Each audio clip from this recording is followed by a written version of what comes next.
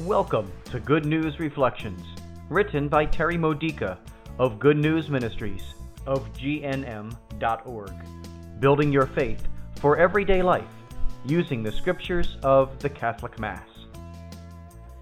The second Sunday of Easter and Divine Mercy Sunday. Today's theme, Alive in the Spirit of Mercy. This Sunday's Gospel reading from John chapter 20, verses 19 through 31, sets the stage for Pentecost. Prior to giving us the full gift of His Spirit, Jesus provides the gift of peace, the gift of His heart. A supernatural gift, it penetrates deep into our own hearts. It is the calming presence of Christ when we face challenges and difficulties.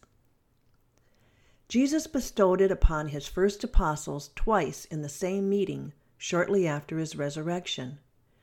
Then He gave them the life breath of God, the Holy Spirit, and commissioned them with the priesthood of forgiving the sins of others, another gift that brings peace.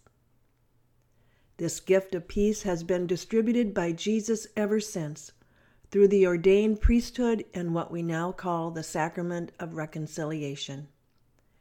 And to hold us steady in our efforts to remain holy, Jesus still gives us the breath of God. This breath, this life-sustaining presence of God's Spirit, which created the world and which keeps us spiritually alive, is the Holy Spirit, God's holiness activating us and dwelling within us.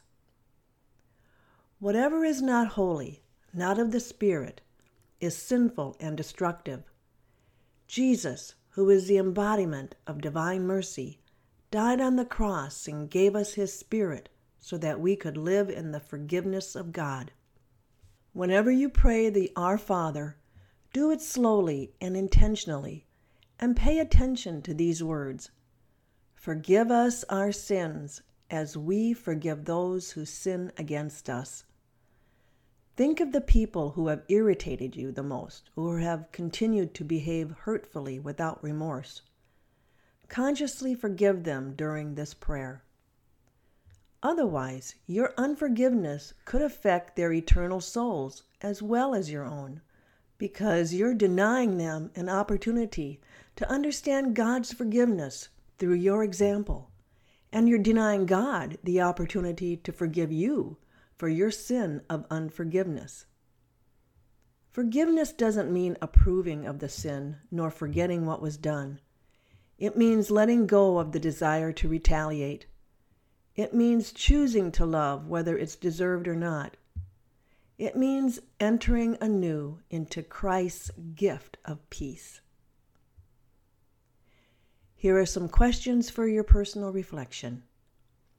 Who in your life is hardest to forgive? Perhaps it's yourself.